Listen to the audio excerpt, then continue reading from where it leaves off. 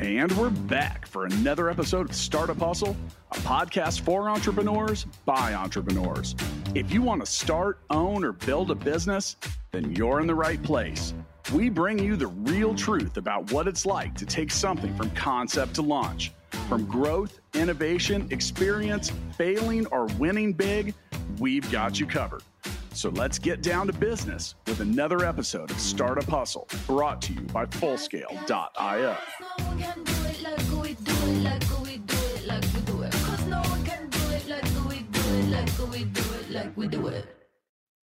And we're back for another episode of Startup Hustle. Matt DeCoursey here to have another conversation I'm hoping helps your business grow.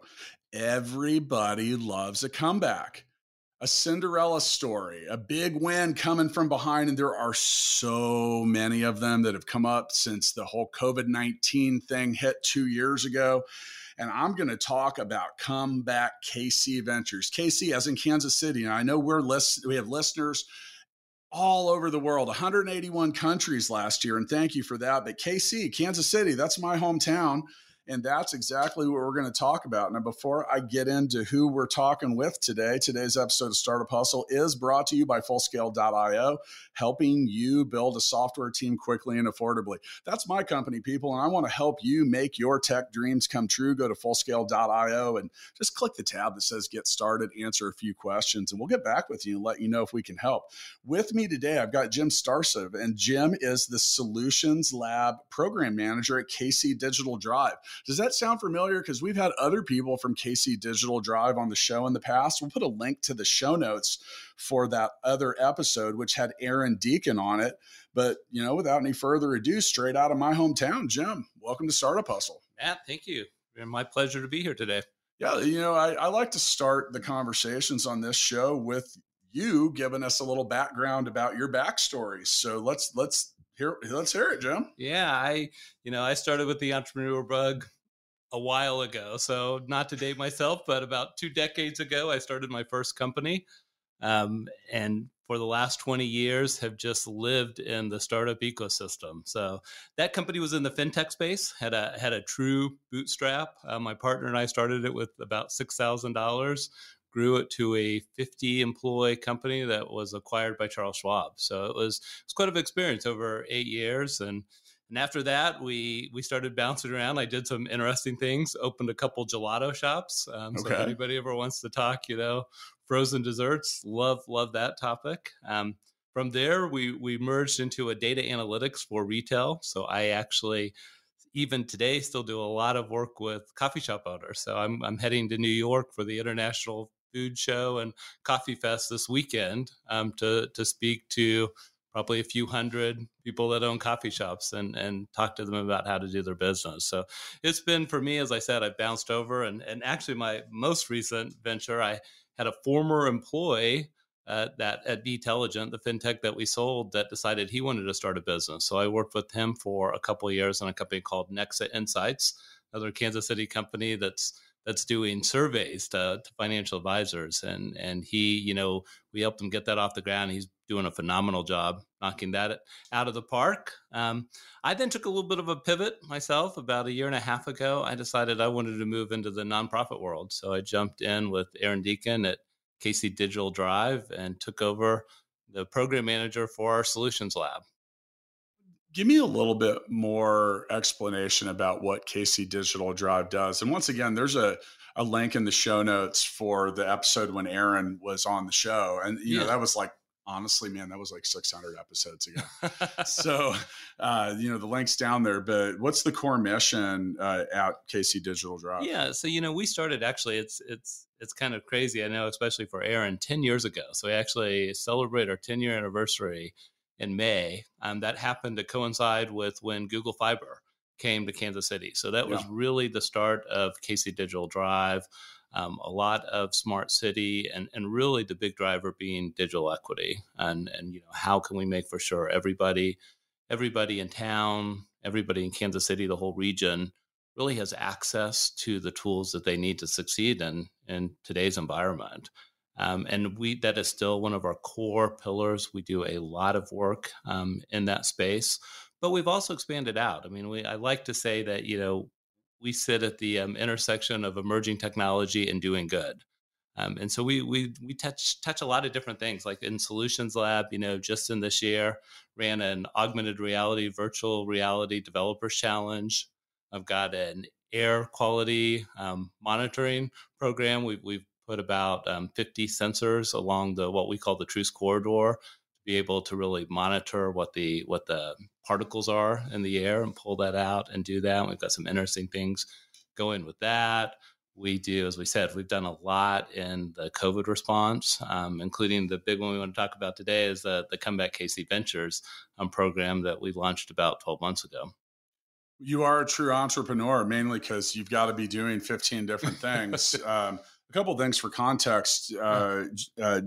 Jim mentioned Google Fiber. So Kansas City was the first major city in the United States to have our entire internet infrastructure strung up with fiber optic line. And Google went through a whole process. Like Topeka, Kansas actually changed their name to Google Kansas for a day, trying to get Google's attention. But, that particular part of the timeline is important for Kansas City's tech scene, in my opinion, because I moved back here shortly after that. I had been in Indianapolis, even though this is my hometown, but there was a lot, at the time. Now, look, this isn't high technology a decade later, but at the time, no one had this gigabit speed. So it attracted a lot of startup activity, a lot of venture capital and stuff like that, because people were able to get in and do a lot more model testing related to things that you look at, like tele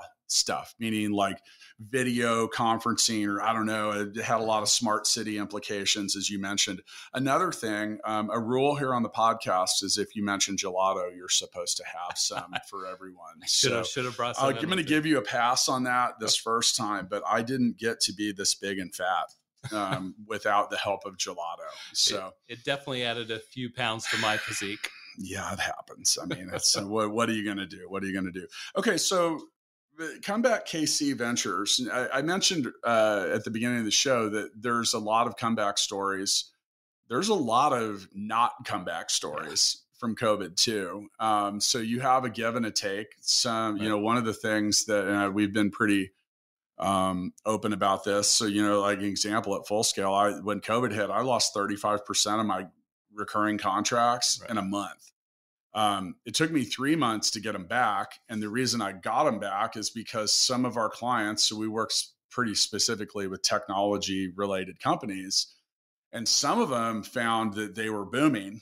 Right. And then some of them were like, holy crap, this is not good. Yeah. And then there was a whole nother category that emerged, because I've done multiple shows that weren't even just about this. Like a local company, Black & Veatch, did a COVID related some grants, and there was a lot of stuff with that, and Comeback KC Ventures is one of those too. So as you mentioned, 2/3 of the way through it. So I'm assuming what we're going to do today is a little bit of a temperature check on some of that.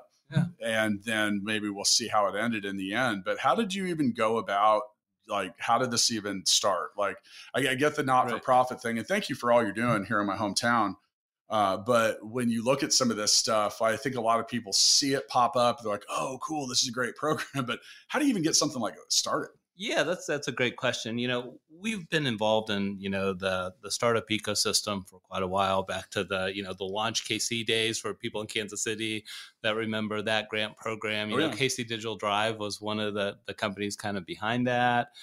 We do a lot of work, our Code for KC, where we're really helping bring people in and develop things out. We've had quite a few companies actually come out of some of the, nonprofit work that we've done, which we're always a fan of and really encouraged to do that. So for us, as we said, it goes back when COVID started, we actually did play a big part in the city's response. Comeback KC was really kind of the whole marketing campaign around, PSAs and, people, when do we need to be masking and testing options and vaccine options. And we did a lot of the data work behind the scenes with that, pulling that out. So we were already heavily involved on kind of the health side of it.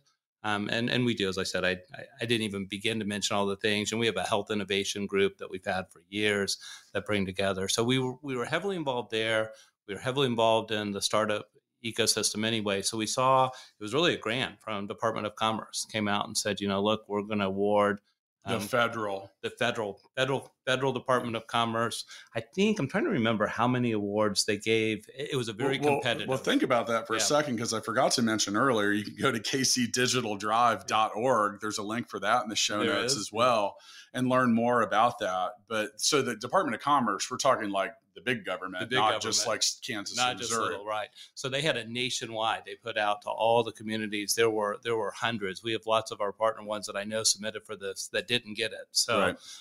But we were able to put together a proposal. We worked with UMKC Innovation Center, Maria Myers and Jill Myers there, and talked to them and said, hey, we think we could really put together a good package of ways between both of our organizations that we can really help these companies, either pure startups. I mean, we actually were trying to take this, hey, here's an idea. Can you bring this into a company?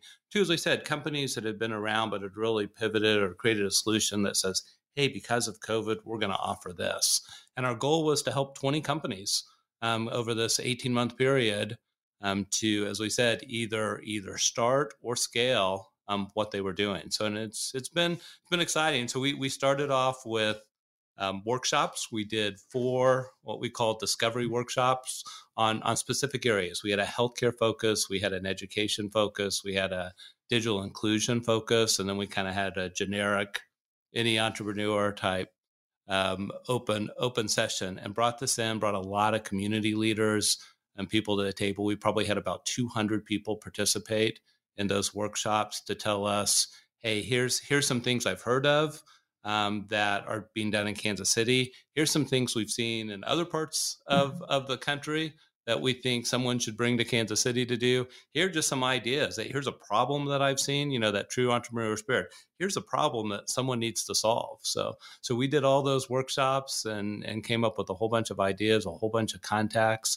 people to work with. Rolled out, we did a showcase in the fall of like the first 10 companies that had kind of come through say, take a look at it. And companies like IA Quality, who was doing air purification, Come On Now, that was helping people get into particularly community health type organizations to get appointments and get that scheduled and, not have to wait in waiting rooms with that. And we had a few others that maybe didn't fit, like Hollywood Animation Studio, who because of COVID Gavin came from the West Coast where he'd been working on lots of Netflix and other shows, but said, hey, I can now work remotely. Why don't I start teaching people in Kansas City how they can get involved in, the Hollywood industry from Kansas City. So we had some really cool companies that we did. And then some really high tech, MetaView is a company that does augmented reality surgical navigation with a telehealth remote option to bring that in. So there's a company, their technology, they've got FDA approvals for using Microsoft HoloLens in a surgical setting. It's really cool to see some of the things that have really popped out of this. So when I think of government grants, accelerators, councils, local, federal, 200 people, to me that if I had to think of a word that went with that, I honestly would probably say slow. Yeah. Now but you guys couldn't be slow. Could not be slow. So how'd you fix that problem? They call it a sprint grant. Okay. You have 18 months to get this all done. Part of it was we leveraged, kind of that boots on the ground philosophy we had, especially with UMKC Innovation, all the stuff that they already offered. Digital Sandbox became part of this, the Tech Venture class. So a lot of things that already existed, we were able to bring people in.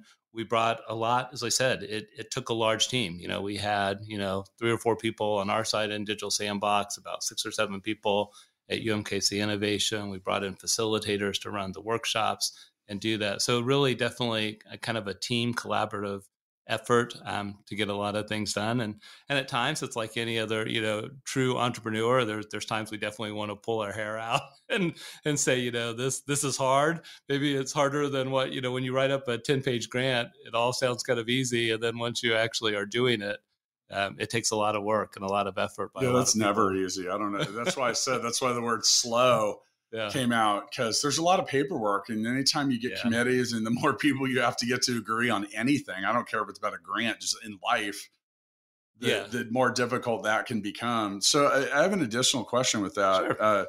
Did the Department of Commerce demand and require speed?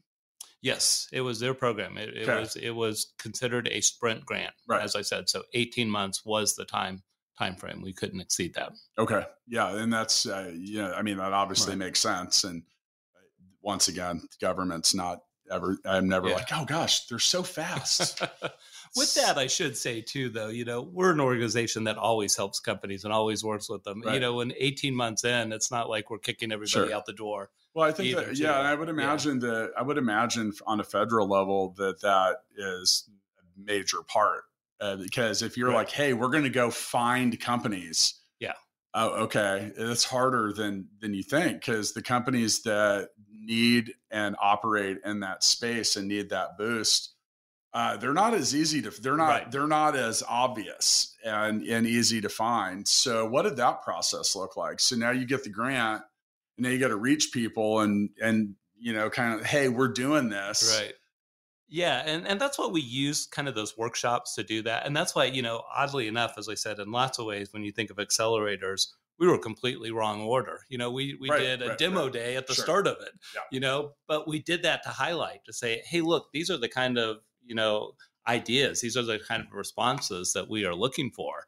And so we put that showcase out there right at the beginning as a way to publicize it. It was more of an audition day. Yeah, audition. Demo day. Yeah, because a couple of companies ended up not sticking through the program even. But not only an audition for those companies, but it then promoted it out to everybody else to say, oh, wait, here's this program and they can help me and I've got this idea and can I do it? So we did that. And then we leveraged our network. As I said, that workshop was going out to people that we knew and had worked with and said, hey, you guys tell us who you know or what you're thinking and do that. So it was that's a smart approach. Yeah. And for those of you listening, if you're wondering what the hell we're talking about with demo days and audition days, typically anytime you have a startup accelerator or a program similar to this, they go through, there are several months that you can send in your stuff. You can basically apply, and then there's kind of an interview and selection process. And then you go through several months of like learning whatever it is that they're trying to accomplish.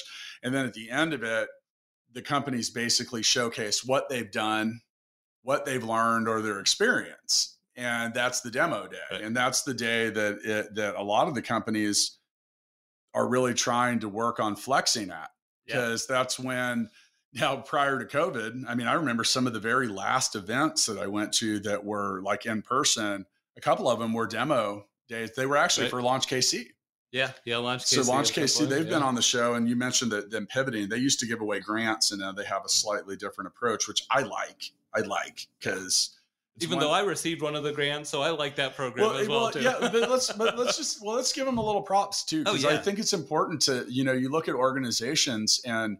It's easy to just kind of stick with what you've been doing. So they were giving away a dozen $50,000 grants a year, which is awesome. But they looked at it and they said, I think we could do better. And I love the way that they did it, because what they did was they instead gave non-dilutive capital, meaning like they didn't require shares in the background, but they took a top level corporate sponsor. Yes. So they did InsurTech. They did, did they do DFA? No, that was. I'm sitting here. They did an insurance one. They did like a biotech one, because I remember how different people that had like interesting food and other stuff. I'm kind of at a loss with the other ones. And I'm embarrassed about that, because Full Scale was actually a sponsor of that. So I should know, but I don't. Well, and I agree with you. I love that concept of it. I mean, because accelerators, you get the best of both worlds. Are great,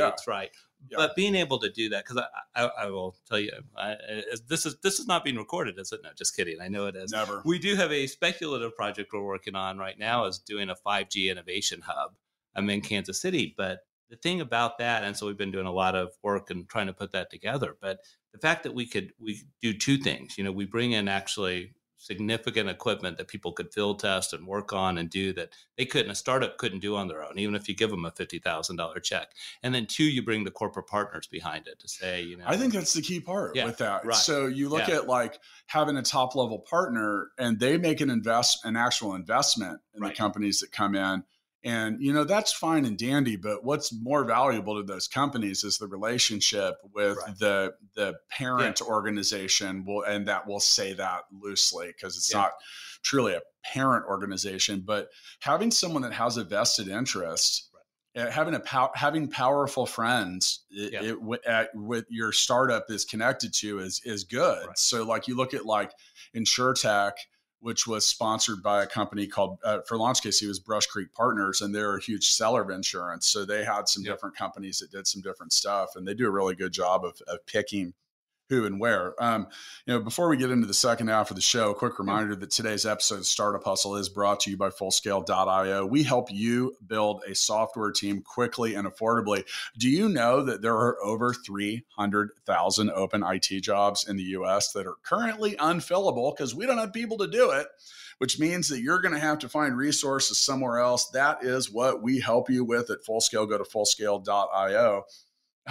Isn't that crazy? 300,000 open IT jobs. Yeah. And it's a zero-sum game, too, because if you fill one, you just open another one. Yeah. So we were looking specifically at the Kansas City market. I think there's 4,300 unfilled cybersecurity jobs. That's just cybersecurity. Cybersecurity. There's 9,000 total tech jobs open. And so that's doubled since the pandemic hit. Oh, yeah. It's just crazy numbers. Yeah. And they can't fill them. You're right. It's a challenge. It really is. It's it's funny because we didn't start Fullscale intentionally. I mean, I had an office in the Philippines for a long time. And when I became business partners with Matt Watson, who at the time was the founder of Stackify, he just couldn't find people. They didn't exist. Yeah. So, we ended up, a good entrepreneur finds a need and fills it. And it's kind of like what you're doing. So you mentioned, I was going to ask this anyway, we don't have to name companies because you mentioned helping 20 companies, which I was, some of them aren't going to make it through the program. No. Did that in fact occur? Yeah, as we said on the Innovation Showcase, which we did through the Global Entrepreneurship Week, 3 or 4 of those decided that, it wasn't worth the time commitment. Because really, in lots of ways, what ours is, we're helping them, but a part of that is we want them to go through some classes. Sure. We want them we were setting up advisor boards for them. So we're bringing that they meet with once a month. We're putting these companies together in peer roundtables with each other so they can benefit. So, so there's some time commitment, which, you and I both know from the entrepreneurial world, time is one of your most precious commodities. And some people don't like being told what to do. And some people don't like being told what to do. I honestly think it's more of that. We had a couple people that were clearly not coachable. They were where they wanted to be, which is fine, and I wish them well, and I hope they do. So, so we had a few that fell out, but most have really embraced the program and really feel like they've gotten great benefits out of it at this point. We just kicked off our advisor, as I said, that advisor meetings where we brought in from our network, 3 to 4 people that could help them, whether they could be, marketing help, legal help, technology help. So we've had the whole gamut really kind of running through there. And the companies that are doing it said, this is just great. I could have never made these contacts without this program doing that. Yeah, I was just thinking about it was 3 years ago, and there's an organization here in town, the HEMP. The Helzberg Entrepreneurial Mentoring Program, sponsored by Helzberg. It's like, as in Helzberg Jewelers. And a guy named Laryl Holt. I don't know if you know Laryl. He was the founder of CarStar. Yeah. He was at episode 12 on Startup Hustle out of now 800. And he was also in my book, Balance Me. But he invited us down to preview a coaching and mentoring program, and both Matt Watson and I, it was a 2-day thing, and we were both like, why do we need to do this? We know everything already. And then we went down and that's like, basically we were talking about that. And then at the end of the first day, we both got in my truck and we looked at each other. And we're like, we got to come to stuff like this a lot more. And, and that's the thing is like, I really want to encourage everyone listening to participate in these things that exist, because it's easy to feel like you have it figured out on some days. And then thing is, being brilliant on the basics requires brush up. You got to go back to it. Right. So I'm curious about, we've used the term workshop. Yeah. And some of that, like, what does that look like? If I were in the program and I went to one of these workshops, what is that? Well, specifically on this one, the workshops were more ideation sessions. So it was really kind of networking and bringing in, and as I said, building. So we've done actually 5 different workshops, but the workshops were really more to turn up either, companies or people or ideas. So, we had, and we have ideas that we still don't have an entrepreneur connected to. Sure. We had someone come up and said, the food deserts are a real issue. Could someone build a tool that would allow, areas that can't get delivery of food to bundle together so that someone would be willing to deliver food to them and do that? Great concept. Would love to find an entrepreneur that says, I would like to hook into do that. One that was, I thought, interesting. We had someone said that with, through COVID, academians are trying to get papers out really quickly, but it's really hard to do and still protect their IP. Could someone create an NFT program, use blockchain to actually let academia people get their papers out quickly while still protecting it, let the peer reviews happen, and have all that really built into a blockchain ledger to do that? I think that's a brilliant idea. I would love to see someone get behind that. So those workshops, we created some just pure ideas that said, I don't want to do this, but I think this would be great if someone was working on it. And we're like, and if there's anybody out here today listening to this and says, I love that idea, I'd like to work on it, we'll bring you into the program and we'll help you. We'll put some tools around you to do that. So the workshops were there. We built business canvases for these ideas that said, here's the way that you need to do that. And as we said, and then most of it was just networking and bringing in, it's like, hey, if you talk to so-and-so that they're doing something really interesting, and I think they'd be a great fit for your program. A lot of you listening have been searching for an idea. They're out there. I say this a lot.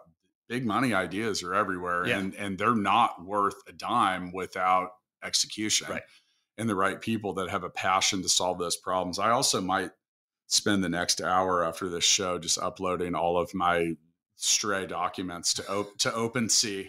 I'm gonna non-fungible token them. There you go. And there you go. Then I'll put a lock on them. But that's, you look. Well, it's an interesting way to protect. No, IP. It's actually it's interesting because I'd never even thought about that, and that's because I'm not an academic. I dropped out of 5 colleges, so I'm like the opposite of academic. But that's one of the things that we talk to people a lot at Full Scale about. So that was one of the problems that we had to solve for people when you go to we looked at 4 years ago, all these problems that existed with offshoring. It was all freelance marketplaces, but they didn't have any accountability for the people that were in them. Like people were like, oh yeah, but I'm like, yeah, that person's in Malaysia. And if they leave with your intellectual property, what are you going to do about it? Right. Oh, but they say that they're vetted. Yeah, you don't have any recourse there. And I know that because I actually had a former, I'm not going to mention the marketplace, but I had a contractor like 8 years ago try to blackmail me for my code. This isn't working out, guy. Okay, fine. If you're not going to pay me more money right now, then I'm publishing your shit online. Wow. I mean, think about that. And so that was part of the problem that we solved. And a lot of these things are really kind of straightforward and basic. We literally, when we started Full Scale, we just talked to all of our friends that had offshore developers before. And we said, what didn't go well? And we just did the opposite. I've done offshore developing in my past, and it's hard because you're not in the, so we use the acronym RARE. We're specialists in recruiting, assessing, retaining, and employing, which means we have vetted employees, we have IP protection, they're under contract with us, like all of that, I mean, honestly, if you think you know a lot about that, call me up. I might give you a job because you probably don't. I mean, just saying, it's the same thing with. That's why but one of the other Right. things too is no one want you don't chaining together a team of freelancers. Well, and That's JB. That's JB. Lots of people just see that low price tag. Wow, $25 an hour, and we find that those folks get what they pay for. Yes, they do. And then we end up hearing from them later, wanting, can someone fix this for me? So, okay, so little change in path here. Why is it important to have programs like this in anyone's hometown? Well, you could go through all the stats of, how small businesses, new startups really drive economic development and stuff. But as you and I and most eyes knows, starting a business is not easy. Nope. And you need a lot of people around you. You need a lot of help. I mean, even as I said, I go back to 20 years ago when I started, I had no clue of what I was doing. I didn't know we were hiring people, and it's like, what is sexual harassment? And I need HR training, and how do I protect that's that? One of 7,000 things. Yeah. I had $1 million of reoccurring SaaS revenue off of contracts that I had cobbled together myself. We hadn't done an attorney or anything else with it. So, all the different pieces that it takes to make a business, you need that help. So having a startup ecosystem that can help those companies go, I mean, not only does it really can change, the entrepreneur's future, but it changes the city's future. And it really can help do that. So we are big believers in a strong startup ecosystem builds strong startups, which builds a strong community. A couple things come to mind. First off, startups don't come with an owner's manual. No, they don't. You got to write your own, hopefully, and change it every day. Yeah, and it's easy to look at. You get these mega $1 trillion companies. They all had one employee at some point too, or 2 or 3, or they were in the garage or something like that. So it all starts that way. Right. I think one of the important things is getting that guidance and input early, because in my book, $1 Million Bedroom, I talk about the ball of rubber bands. And you invariably, you mentioned cobbling all these things together and doing whatever. You were adding rubber bands every time. Right. And that's normal. The question is how big are you going to let the ball of rubber bands get before you decide to unwind it? Right. And you're going to have to unwind it. Yes. And I've had painful moments where I've almost basically had to stop business at some points to allow some of that to catch up. Also normal in an early stage business, but much like we use the term in technical debt, it's got to get paid back. So it's kind of like startup technical debt in many regards. Another thing too, when it comes to local stuff, for those of you looking to get an edge, a start, a boost, anything, it's probably in your backyard. I mean, there are, we're talking about Kansas City today, but I could name 6 to 8 different things just here in Kansas City, the 28th biggest market in the United States. And we've got all this stuff here. Now, Kansas City actually outperforms markets at size. Like there was I'm not a real big list and award guy, because, I won an award from Forbes last year, and I tried to take it to the bank and I couldn't fit it in the tube at the drive-through. And then I didn't have a mask, so I couldn't go in to deposit it. And I was like, shit, I can't put this thing in the bank. So, but no, actually I read an article that had Kansas City as number 10 nationally. Now that's a good number for us, because like I said, we're the 28th biggest market. Like it's, so there's different tiers, but cities have this stuff. But here's the thing: you got to go look for them. Now you're going, where do I look for them? Google. Get really good at Googling. I think that has a lot to do with my success as an entrepreneur. I'm good at Googling things. Yeah. Google's an amazing tool. Yeah. I mean, it's literally got every answer you may have. It might not be the first thing at the top of the list, but you got to get into it. And I mean, there's really no reason. It annoys me when people, I don't have any experience. Yeah, no one else did until they did. You can give yourself experience. You can find the info. Like there's almost 6,000 venture capital firms and funds right now, like nationwide. Like it's out there. I mean, money is pouring into this. It's also you got federal, you got local, you have economic development committees, commissions, corporations. Like, get out there and look for it, because opportunity needs to be chased. It doesn't chase you. Is that fair to say? That's absolutely fair to say. Yeah. Yeah.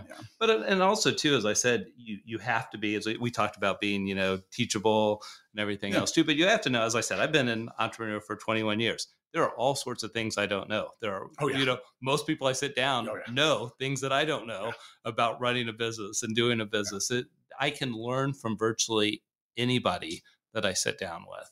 And, I think having that attitude and that understanding helps more than anything, that there's just benefits out there. If at the moment that you think that even most of it, just stop, because you don't. I mean, there's too much. Here's a startup idea. If you can figure out how to do that thing in the back of the head, like the Matrix, and you can just like upload and like, I know Kung Fu afterward, I'm in on that. Because that's what it would take. And it would take a very long time of being connected to that cord. Yes, it would. Yeah. So there's so much of it. And that's the thing. I gotta be honest, Jim, the people that I know that are the most successful, and I've been pointing out the fact that I'm turning 47 in 2022. And, the people I know that are most successful at my age and continue on and whatever, they never stop learning. They have an insatiable appetite. And you can ask, like, it's funny because this is all defined. This is an outside perspective. Are you obsessed or are you driven? I say, who cares? Because you got to be one of the two to get it. Like, my wife even gives me a hard time because when I decide to take a moment away from entrepreneurship, I just instead watch TV shows about entrepreneurship, or stuff like that. She's like, you're obsessed. I'm like, hey, but that's what it takes. I think the real question is how bad do you want it? So, All right. So a different subject here. So you've done a bunch of stuff. A few things. Yeah. And I have too. As I, once again, pointing out, as I'm getting older, I'm finding the importance of really trying to be good. I'm trying to be better at a much, much, much smaller number of things. What's your take on that? Yeah, that's interesting. As I'm getting older, I feel like I'm going in the opposite direction, but mostly because I'm probably ADD. I like shiny objects, and so I like to chase. I'm training myself not to chase them. That's why I'm asking. Yeah, I was asking for a friend. I was asking for a friend. I haven't learned that. Thing because shiny objects, as I said, a year ago I was doing nothing in augmented reality and virtual reality, and now I'm just fully engaged. I think it's I think it's going to change so many industries next year. It's like, I love this. I love what's happening with it and everything else. And as I said, 2 years ago, that's been 4 years ago, I was making gelato. So who knows where it ends up taking you. 20 years ago, I was selling pianos. Never done that. Yeah. So do you play?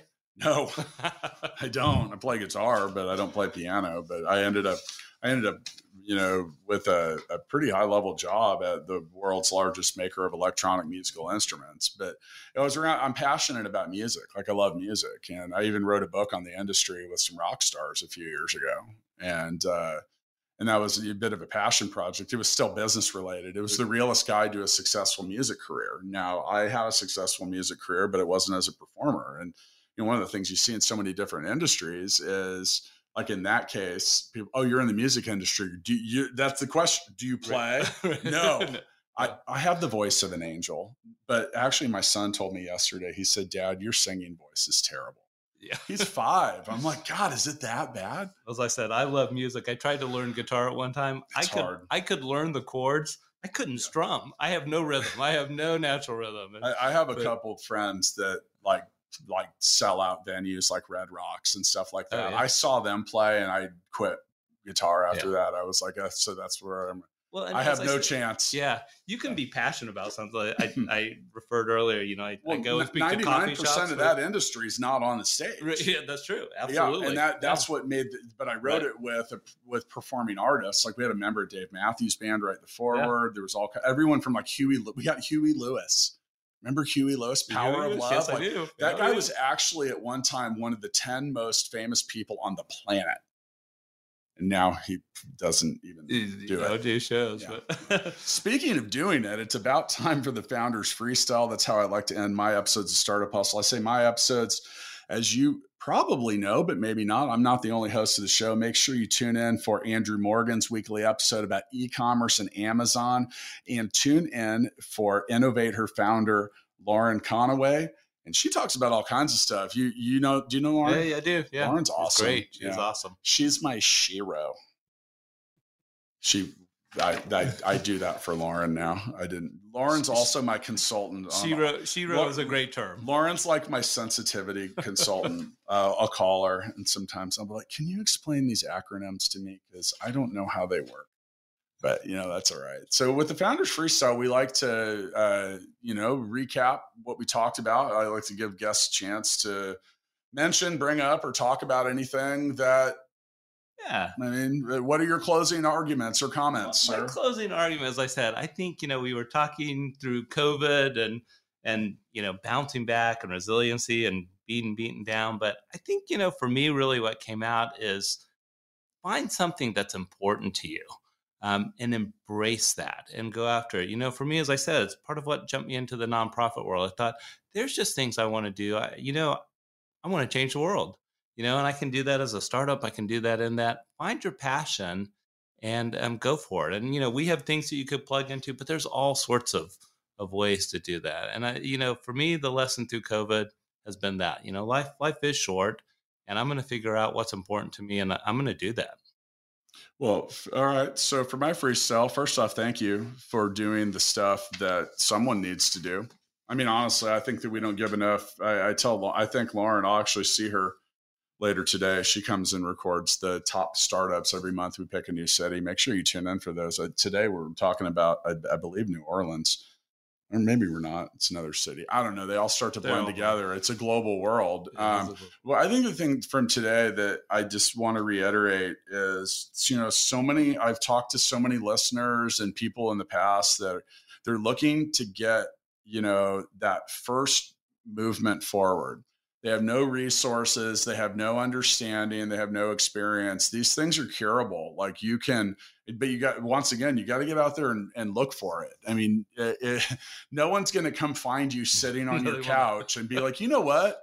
I heard you're someone that might have some good ideas. Can I give you a bunch of money and you just do whatever you want with it? It's the opposite. That's not how it works. You have to actually have a plan. You got to go sell yourself. And remember, in these earliest stages, it's you. That we have done a very unscientific survey over 800 episodes where I've taught, okay, people that make investments, do you invest in the jockey or the horse? And that stage is the jockey. People are investing in you at that point.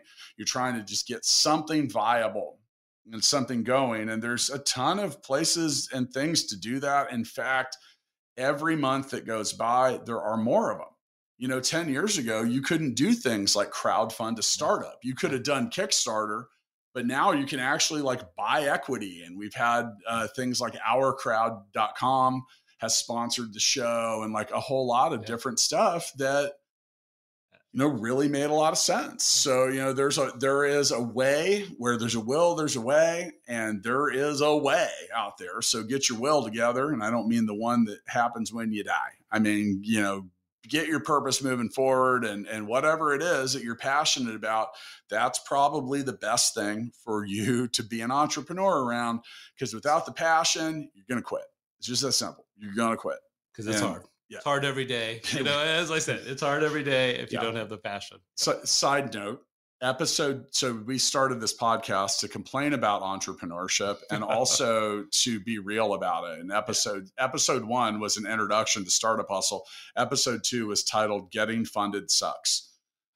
That tells you where Matt Watson and I, where our heads are at with the message we want to deliver. That was literally the first real episode. So, and it sucks whether you're established or whether you're not. So anyway, you got to get at it. Jim, I'll catch up with you down the road. Thank you, Matt. Great catching up with you today. Startup Hustle is brought to you by Fullscale.io, helping you build a software team quickly and affordably. Make sure you reach down and hit that subscribe button, then come find us on Instagram. See you next time.